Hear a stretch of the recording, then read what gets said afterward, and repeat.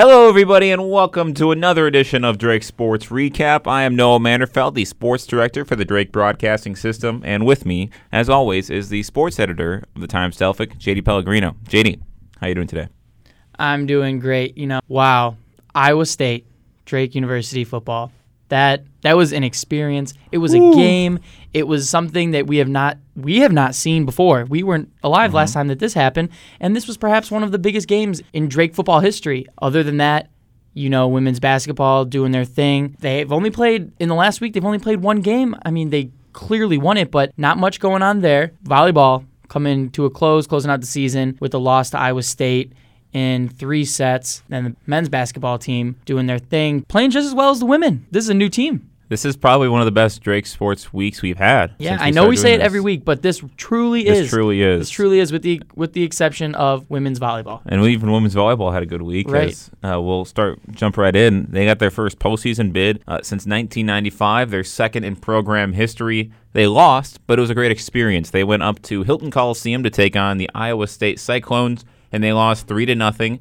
On those sets, it was 25-16, 27-25, and 25-22. It was just a better team, honestly, going up against Drake. Iowa State playing in the Big 12, just overmatched Drake in this one. Grace Schofield, in her final game, she had 12 kills with only 1 error. She had torn ligament in this game. That's pretty impressive. Catherine Cheek, she had 9 this game to give her 426 kills this season. That's 6th in school history in a single season. However, Drake just converted 17% of their kills, while Iowa State converted 32%. It was a game where Drake just could not take control of JD, and unfortunately it ends their season. I think that this team, they're destined for great things looking next year. So yes, they lose Cheek and they lose Schofield, who were 2 of their senior captains. But I think that they really have good players on the come-up. They've got Emily Plock, who's 3rd in kills this season with 225. They've got Callan Holmes, Riley Dolph, and their setter, Paige Aspinwall. They are a young team, and I think that they will be good moving forward. Yes, it hurts that they're going to be losing 2 of their best players, but I think that the experience that they were able to get this season,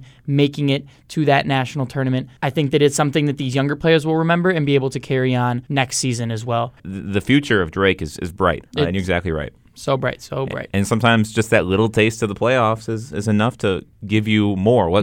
They want it. They want it. They know what it's like to get there and fall just short. Next year, when the seniors are gone, they'll be taking control of the team, and they know what it takes. They know what they have to do, and the team chemistry is going to be there. It's all within that class, within a grade or 2. Yeah, and we saw with the women's basketball team. Look what experience is doing for them. They're having a great season. We'll talk about them in a little bit, but volleyball season ends with 21 wins and 15 losses and their first postseason bid since 1995. So a good season for women's volleyball. Let's go into men's basketball. They played 2 games, and they won both of them. The first, it was an 83-74 win over a Boise State team that had a solid year last year. In that game, Drake shot 44%, and they led by double digits for most of that game. McGlynn, he had 23 points and 13 rebounds in a double-double. Norton, 18 points. We'll talk about Norton in the second game, but Tremel Murphy, 8 rebounds and 13 points. It was a great all-around win for a team that kind of needed this all-around win. Then, in the U.S. Bank Classic up in Minneapolis, Minnesota versus North Dakota State, Drake won 95-88. Nick Norton, he had one of the best games that a Bulldogs ever had in its history.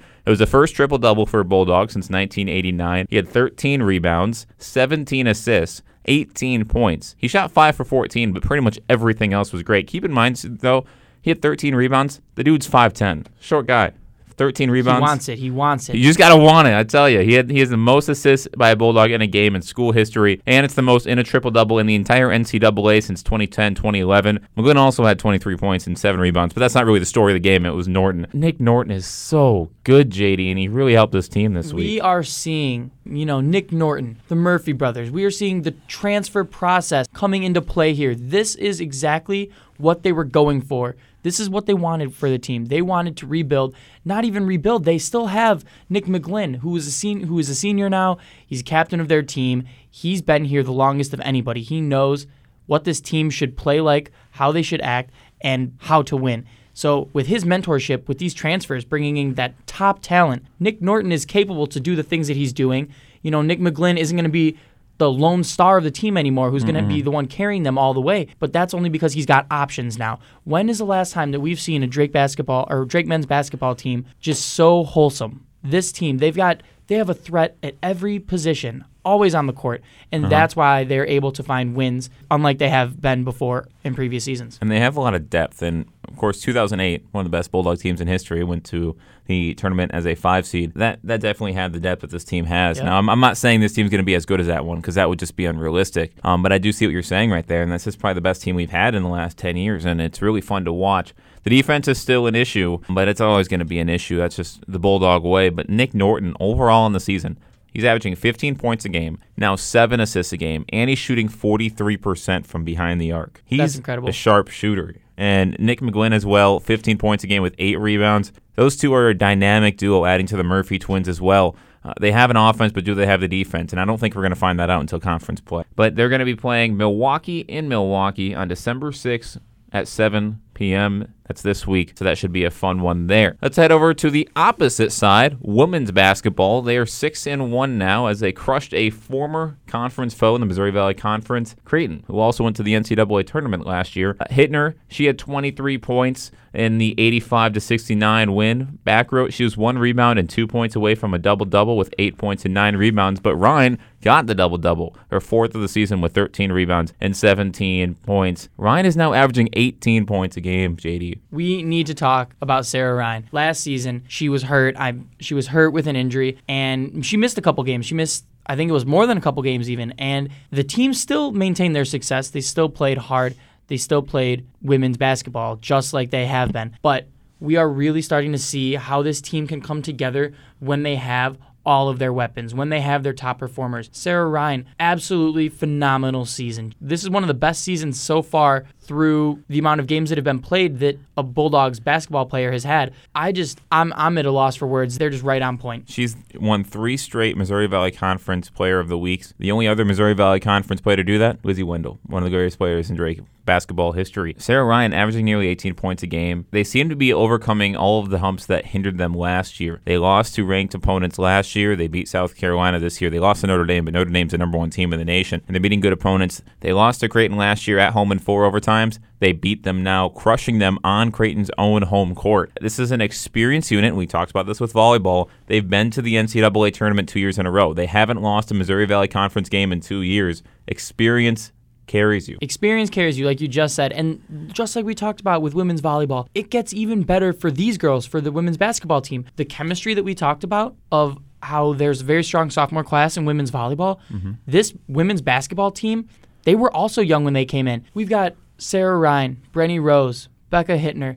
All these girls have been playing together for a couple of seasons, and they know how to win. They know what it takes. They've beaten those opponents, like you just said. So if they lose to Notre Dame, they lose by right under 20. They beat number 12 South Carolina. They beat Creighton outright in regulation. They can beat anyone. I mean, aside from the number 1 team, they can beat anyone. And looking forward through the rest of the season, I think that they're only going to climb in the AP rankings. And they have 3 more tests, to be specific, this year. One of them comes this week. Now, the first one isn't really a test. It's versus Clark University on December 11th. That's at 11 a.m. It's the Pack the Nap for the kids. So bring the kids out if you want to go to that one. But then they travel to Brookings, South Dakota to take on South Dakota State. That's a team that was a number 9 seed in the tournament last year and lost to Baylor by only 6. So that should be a tough test for this Bulldog team, who also plays Iowa and Iowa State. But right now, ranked number 24, seem to be up for the test. So you've all been waiting for this one, and we're going to talk about it now. Drake versus Iowa State football. Dun, dun. What a game. What a game. Drake falls to 7-4, but they expected that. I don't think they expected it in the fashion that it happened. It was a close game, freezing, raining, but that actually helped the Bulldogs, and a truly well-played game for both of them. Drake left their hearts on the field. They had a 24-20 lead late in the third quarter. Then Iowa State took the lead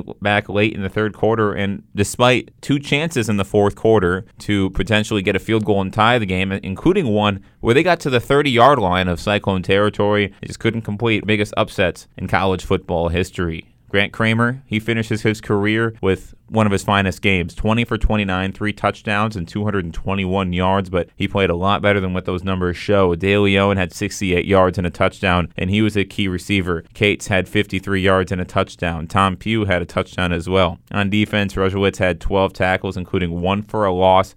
Sean Lynch had 9. Kieran Severa added an interception. JD, we were both at this game, and I think throughout the entire game, we're like, when is this going to go the Cyclone way? When are we going to fall apart? And we just didn't. Coming into this game, we cannot forget the numbers. There was a 99.2% chance that Iowa State would win this game. Drake had virtually no shot at this game, and that just was not the case at all throughout the game.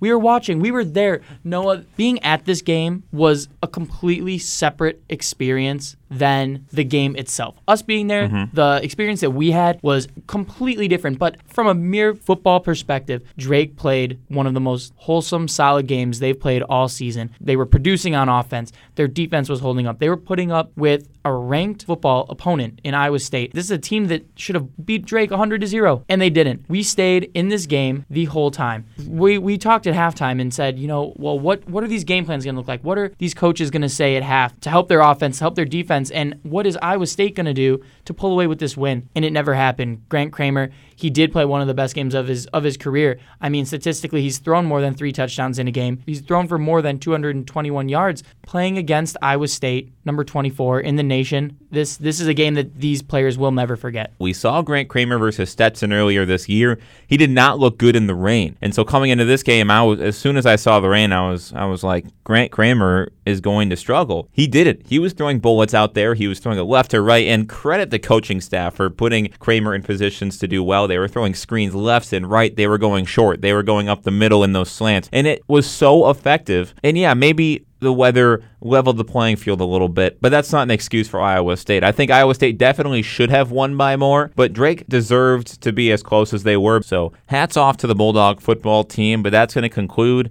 this week in Drake Sports. Thank you all for listening, and make sure, again, every Monday to look out for a brand new Drake Sports recap. So thank you, folks, and have a good week in Drake Sports.